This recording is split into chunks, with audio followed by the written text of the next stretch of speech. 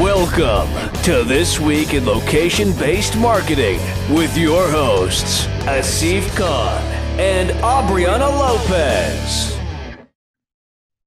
All right, we are back with your favorite podcast show of the week. This is This Week in Location-Based Marketing. It's episode number 442, and we're recording live on December 4th. Aubriana, how are you?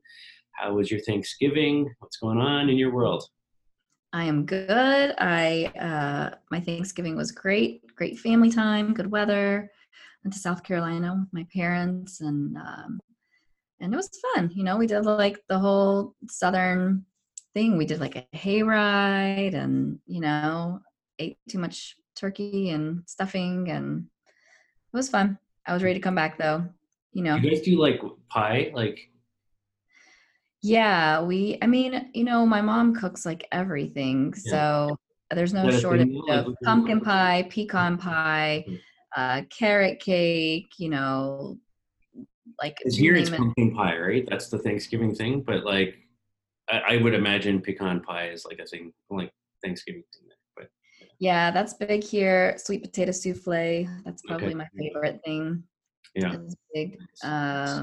I don't know, it just depends. Every family that kind of has some different traditions, but like we do more of like the Southern style food for Thanksgiving. And then for Christmas, we do Noche Buena, which is like our big Cuban feast on Christmas Eve. So yeah, I just need to like be consistently going to the gym, or else I'm going to, I don't know.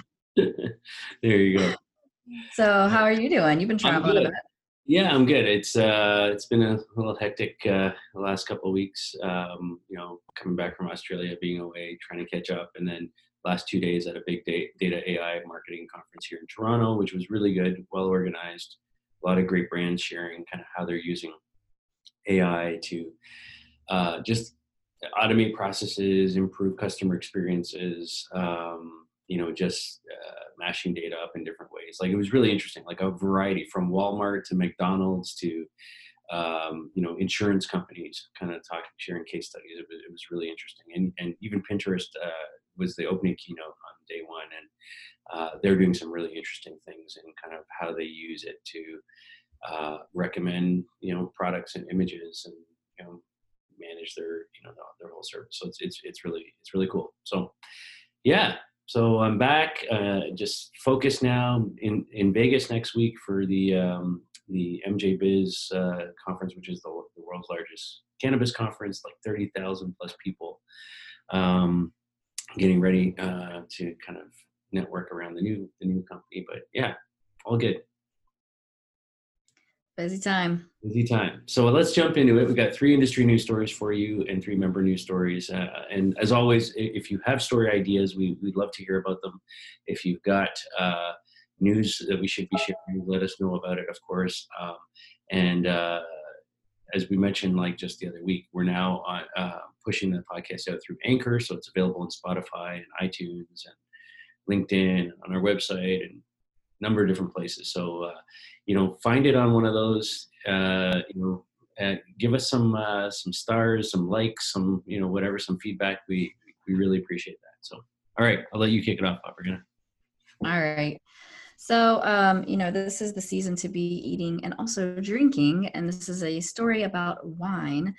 This is kind of interesting. Apparently 20 to 30-year-olds think that wine is boring.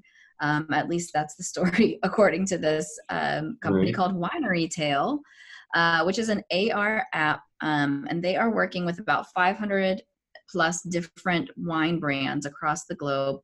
And they have created these experiences, I guess, within the app that you can scan the wine label and see some more information about the wine. They think this is what's really going to get those 20 to 30-year-olds. So you download the app, you scan the wine label, and then you can get information on the brand. You can do like a winery tour, see video footage. You can get food pairing suggestions, all of these different things. And then they are talking about rolling out location-based services next year in 2020. And they want customers to be able to share information and gather information as they move, throughout locations or travel. So, from my perspective, I think that, this the location piece of this is kind of interesting to me. I enjoy wine, but I can tell you right now, I'm probably not downloading an app. I'm not in the 20 to 30-year-old range, however, but I'm pretty sure that what 20 to 30-year-olds want is not an AR wine app, but they probably just want to get drunk on the cheap. I mean, that's what I'm thinking. I don't know that wine is boring to them either. I think that there's plenty of 20 to 30-year-olds that drink wine. Maybe wine knowledge is lacking. I don't know. To me, this is just not really a great execution of AR, and I don't actually think that it's going to have any uptick in that demographic whatsoever. Having to download a new app, you have like a lot of, obviously, there's a lot of barriers to the entry. And I just think it's going to be, I don't know, it's kind of a bust for me. It's a lot to invest in technology and from a branding perspective and content creation perspective for a few downloads. What do you think? I'm kind of with you on this. Like, I mean, I'm a big fan of augmented reality. We're going to talk a lot about augmented reality on the show today. I think there's great ways to use it. I'm not sure this is a really effective one. I think it's no matter what the age is, whether it's 20-year-olds or 40-year-olds or whatnot, like I think, when they talk about scanning the thing and finding, from a location-based perspective, where that wine came from and whatnot, like, does it not say on the bottle, like, this is from Argentina or Italy or France or what? Like how much more do I need than that? Like, do I really care it's from like this little region Not when you're 20 to 30 years old, you don't. You don't, right? Like, I think when you have high disposable income, you're a bit older, and maybe you want to travel and do wine tours or tastings and those kinds of things, then that stuff might become a little more interesting and a little more valuable. But to me, it's not. I'm with you. I don't think wine is about being fun. I think it's in that sense of sort of digital marketing. I think it's probably something for that age group that's like, we're exploring, we're discovering, we're trying things, but at the end of the day, we're just we just want to have a good social time with our friends. And so for me, I think maybe the focus should be less on kind of looking at the origins of the product and more on how you can use the technology potentially to share your social experiences in drinking wine with others, and then ultimately how the brand can kind of benefit from that, because that might be your monetization opportunity here. That in the sense, other than like, to me, it's one thing when you talk about food labeling, right? And you go into the grocery store and people are looking for organic and locally grown and sourced and those kinds of things. Then location and origin of product becomes really important because people are actually seeking that out. I'm not sure this age group that they're going after here is seeking that out in this category. So the only thing I was thinking that they may be interested in is that I think that it's different. A younger demographic is a little bit more about educating themselves. So I think they're a little bit more choosy on how things are sourced or whether they're like responsible for the environment or the type of people that are working there. Are they like fair wages and all of those things. I think they're more interested in that likely than they are the actual like wine tour and all of that jazz. So, I mean, for me, I think that if you just show like the story behind, the reason why the wine is better, or is it organic wine or whatever, that combined with just younger people enjoying wine, like you said, and give them opportunities to generate content rather than the wine brands spending money on generating content. And they do have a bit of that in there, right? Like they do have this thing, like a fan wall thing for sharing content. So all I'm saying is, I'm not saying like this is completely terrible. I'm just saying like, I don't think the sort of AR aspect of what they're trying to do here is the key to this. I think the real key to this is sharing the social experiences of the, 20 to 30-year-old drinker and how the brands can kind of participate in that. I mean, I think you're being a little kind because I think it's almost completely terrible. Okay. All right. We'll move on. Our second story. So I've actually kind of two stories in one here, both about a brand that maybe at least to our American friends, might have forgotten, Toys R Us, which is still has stores and still operates in Canada, where I am. There's actually one not too far from our office right here. They are, in the Canadian operation, are the first to use Snapchat's portal lens technology, which again is an AR technology. And so they've created this experience starring a 3D version of Jeffrey the giraffe, the mascot of Toys R Us, who guides them through a maple leaf portal and into a virtual store. And basically you can kind of walk through this thing. It's all in the Snapchat environment. And they've integrated their holiday toy guide catalog into this with AR features through the Snapchat lens. You can scan snap codes, sort of in the toy book, in the catalog. And you see a virtual version of Jeffrey the giraffe kind of leaping off the pages of the catalog. So here's my thing. All of that is great. I think this is, from a kid experience point of view, interacting with the catalog. When we were kids, I remember flipping through the toy catalogs, the paper catalogs, and loving that and picking out and circling everything that I wanted, which was everything. So like sort of digitizing that, creating some AR experiences around it, I think is cool. Here's my problem with this story though. This is Snapchat. Like, how many kids are on Snapchat? And so they say it's, I don't know, like my daughter's on Snapchat, my son's not on Snapchat. And he's 13. And so I think their official policy is it's 13 and older for Snapchat. So, if you follow to the rules of Snapchat sort of age restrictions, how many kids can you actually engage in this who care about toys? Because most of the kids who are sort of 13 and older, I'm assuming they're into electronics and video games and other things other than toys and interacting with Jeffrey the giraffe. What do you think? Yeah, I would agree with you. So I think that the demographic that this would actually reach would be an older demographic, and maybe they're interested in some of the the portal lens features on Snapchat, but it's definitely not going to have anything to do with Jeffrey the giraffe. I was thinking, when you said the whole through the maple leaf portal, I was like, well, maybe they should just go after the kids' parents and make it they should just combine your two worlds, right? If they did it through the cannabis leaf portal, and then you had this guided Jeffrey the giraffe psychedelic experience for parents, they might be down for that. Okay, but I mean, seriously, this is so weird to me. I think that it doesn't make sense. What I would say, a step up from the last story, because you are working with an existing app and you already have a user base, but it's likely not the kids and it's likely not the parents, right? So it's somewhere in the middle.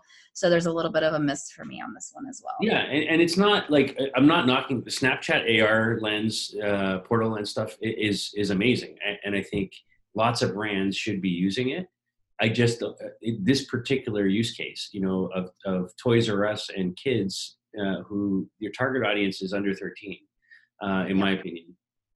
Is not a good fit for this particular application. And I know Snapchat's had a lot of great success with this already. They've got 70 million users interacting with AR lenses every day. 70 million. That's a big number. And they've got great brands who are taking advantage of that. I'm not sure this particular brand is the right fit for it with the demographic that they're going after. Another quick sidebar story is just this week, I think it was late last week anyways, Toys R Us sort of re-entered the US market as well. So, they've sort of been figuring out how to restructure. So there's their new owner, which is a company called True Kids, who bought Toys R Us and the brand and the mascot and all that sort of stuff. They opened a store in New Jersey last week, and they're opening a second store in Houston on December 7th. What's cool about this, though, is that they are these stores are all about play. They're all about experiential environments where the kids can kind of come in and sort of play with the actual toys. And then you can't actually you don't actually buy the things there. You don't walk out with the product. So what happens is that in these stores you kind of go and experience the product and kind of see whether you like it or don't like it, and then it's all ordered sort of online through toysrus.com, using a QR codes kind of scanning thing that you do on the checkout process.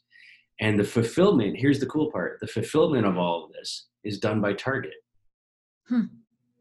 Interesting, right?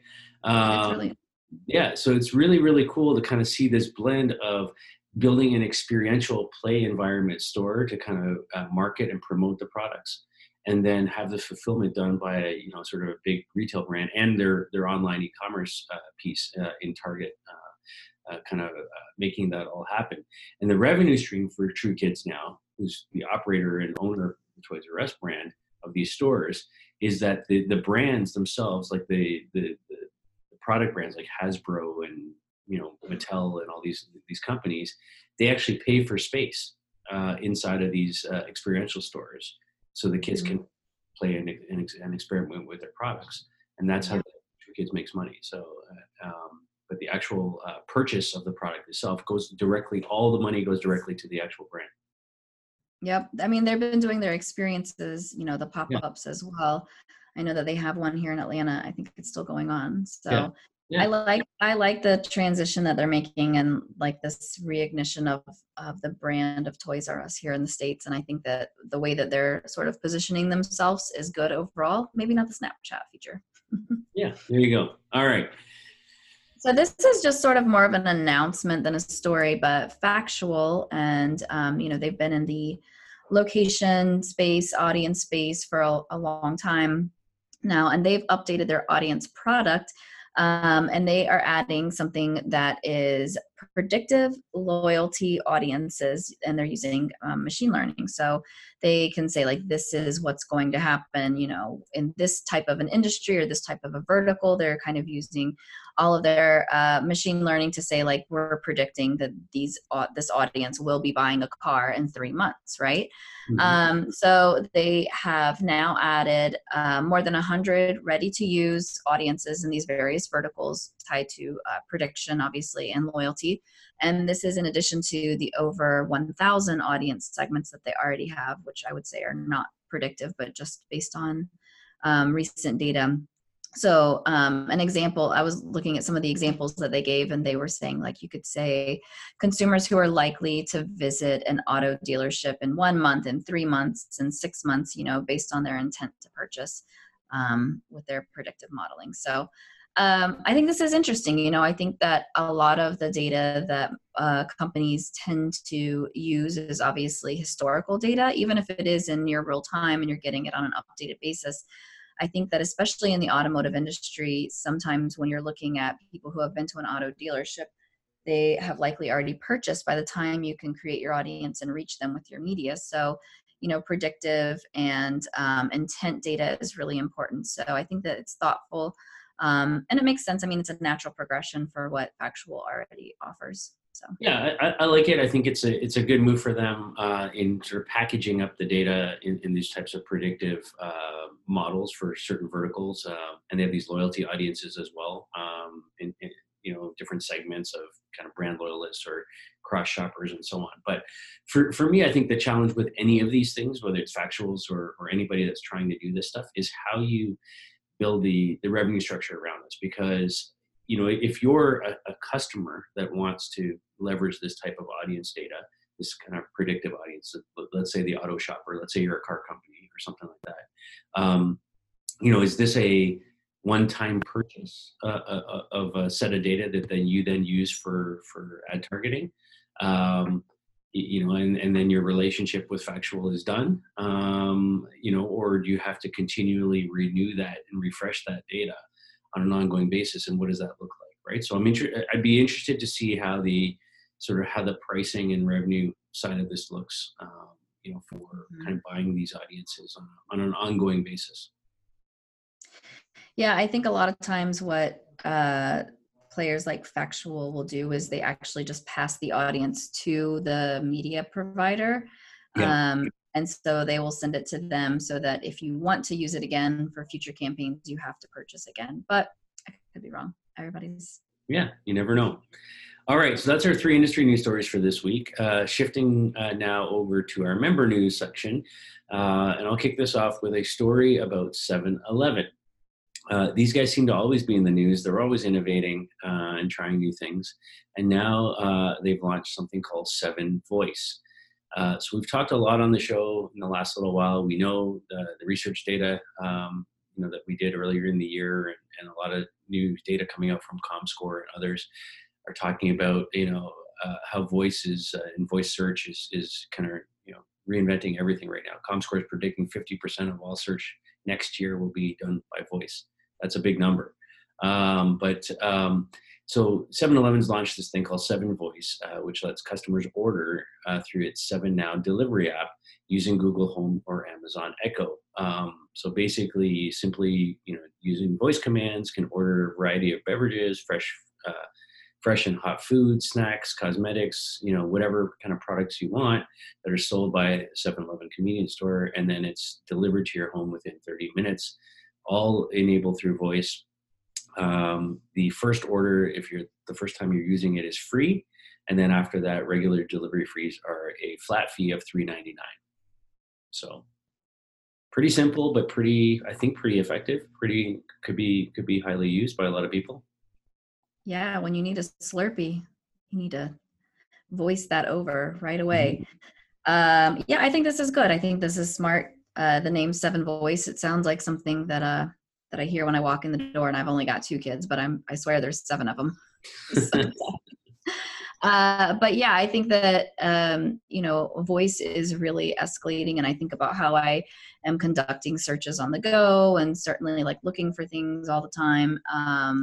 And, if you really need your 7-Eleven food in a hurry, I think that they could also think about moving towards like a flat fee model, like an Instacart does. You pay this much a month and then it's free delivery for orders over a certain amount, kind of a thing, versus like every transaction. But they're probably just starting to test this out, and yeah, I mean, voice is the way of the future, right? Absolutely.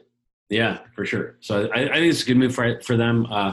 They say it's available in more than 34 metropolitan areas at the moment. And that's the 7 Now service, the delivery service. And apparently they've already done more than 1 million deliveries. So wow, that's pretty good.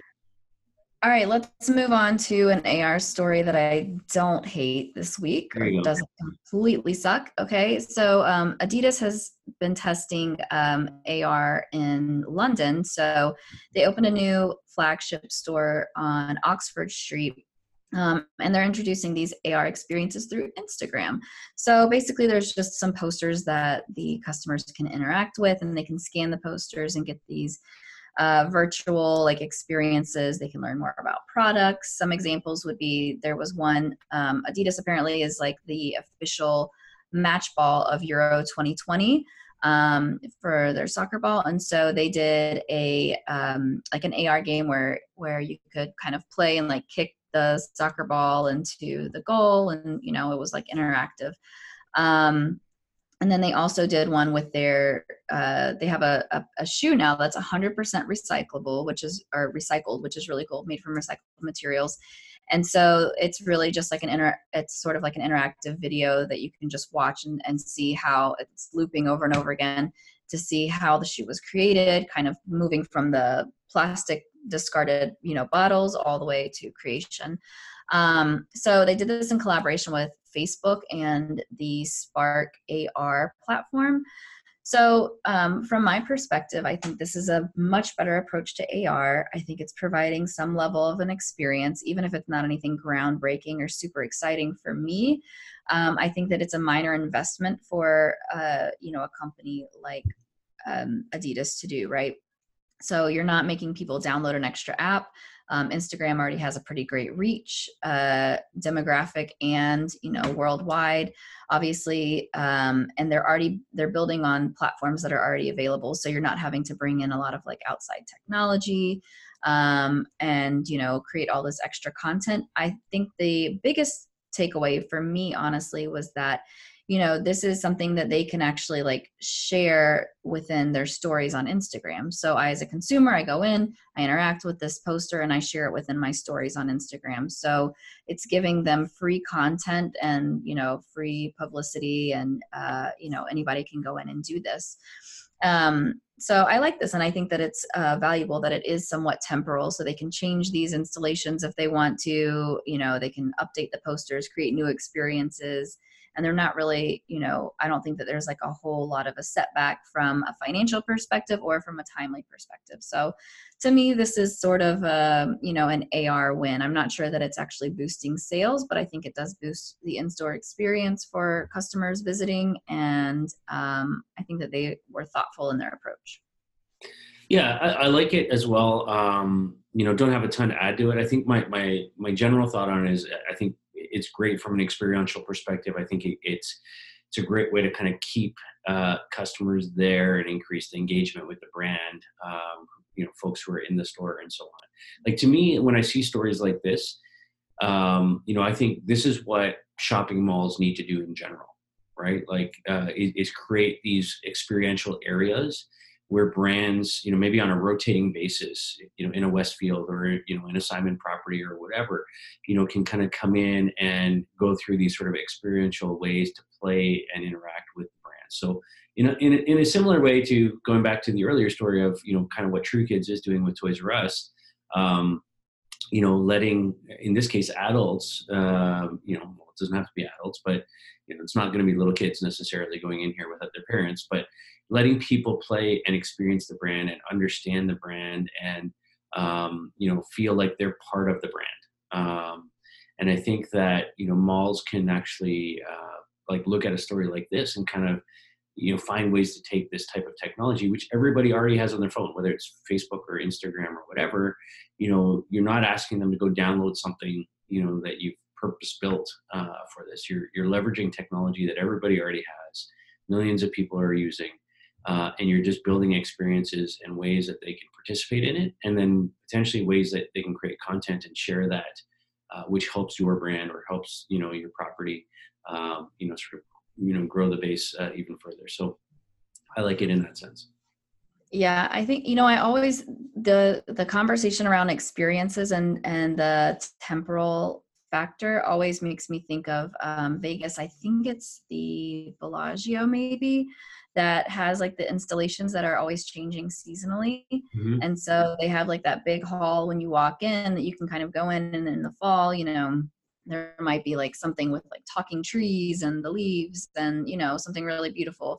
And then, around Christmas time, it's going to change and it's going to be something else. And so I think that it's really interesting how, I really despise Vegas, but I think that piece of it is cool.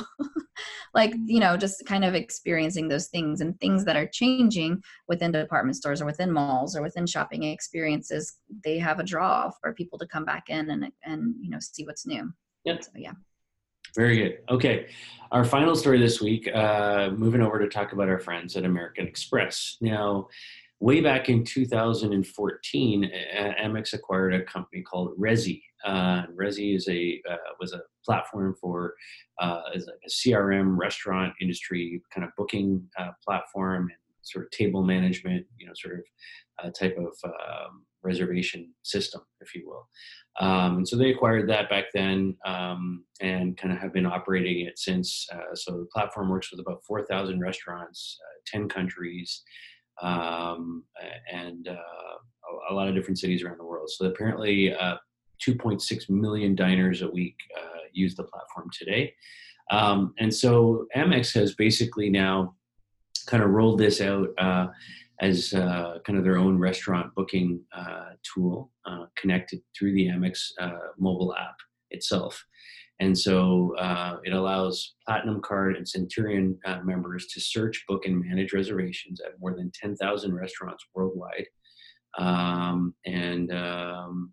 It's and they've got Book a Table and 7 Rooms as partners in this as well. And so for me, I think it's a good move for Amex. They're well known for sort of these Platinum Card dining experiences and kind of special offers and special sort of, card holder only seatings at certain higher end restaurants and things like that. And I think sort of getting the reservation and management booking piece of it directly through the Amex app, I think makes a lot of sense. Because at the end of the day, it's going to drive, more transaction volume for them. So yeah, I don't have a lot to say about it other than why did it take so long? 2014 to now is a long time, it seems. But anyhow, I think it's a good move. What are your thoughts? Yeah, I mean, I think that it's always, like you mentioned, Amex is always trying to create better experiences and make it, like it is a perk to be an Amex member on every level, because there's different things that you can do. And, the cards give you more benefits than others and get you in places and have it, it goes back to the experiences that they're providing, right? So going sort of beyond like what the traditional, credit card does. So, I mean, I do like it. I do wonder, why did it take them, so long to get here and introduce this? And then my other question is, why, from a business perspective, why they would choose to limit this only to those platinum card holders? Because it seems like it's an opportunity, not only from like a data generation perspective, and I guess like a understanding the consumer's preferences and sort of like what drive them and what they're interested in, and the ability to better connect with cardholders. So that's my only thought is, why maybe they're just rolling it out with platinum and then they'll for other people. I don't know. Beyond that, so the ones who are not so high level big spenders like me. Here you go. The regular people. The regular Amex holders. All right, so that's our show for this week. 3 industry news stories, 3 member news stories. As always, we love doing this and kind of trying to recap the news in the world of location on a week-to-week basis. So we thank you for listening and watching. This has been episode number 442. And of course, we'll be back next week with yet another show for you. Please bring us story ideas. Please give us feedback. Give us likes, give us stars, whatever you want to do on the platform that you're consuming this. And of course, share it with your friends too and your colleagues. Thanks for listening. Have a great week. Bye. Bye.